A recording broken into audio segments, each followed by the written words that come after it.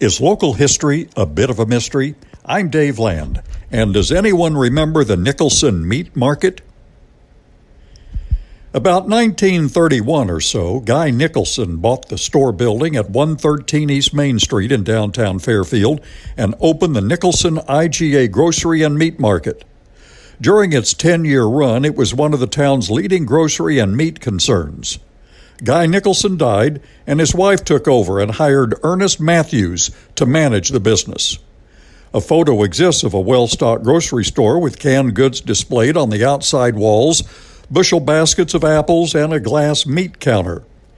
Most of the groceries are behind the counter, with only a few items reachable by customers. Groceries were still bought by handing the grocer a list or by pointing to what one wanted. The grocer brought the items to the counter, which had a much-used scale at one end. There, the bill was tallied, the groceries wrapped, boxed, or sacked and taken home.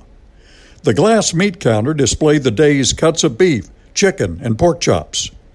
The shopper would point to their purchase, which was then wrapped in clean white butcher paper.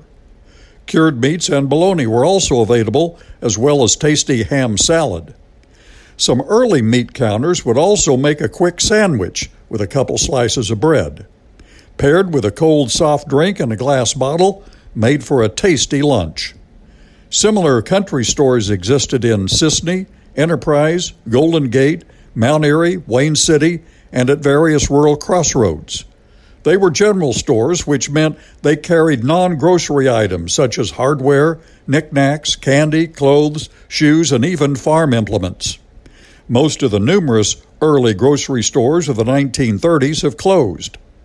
Downtown Fairfield is fortunate to have John's Butcher Block grocery and meat counter that still provides that personal service reminiscent of a bygone era.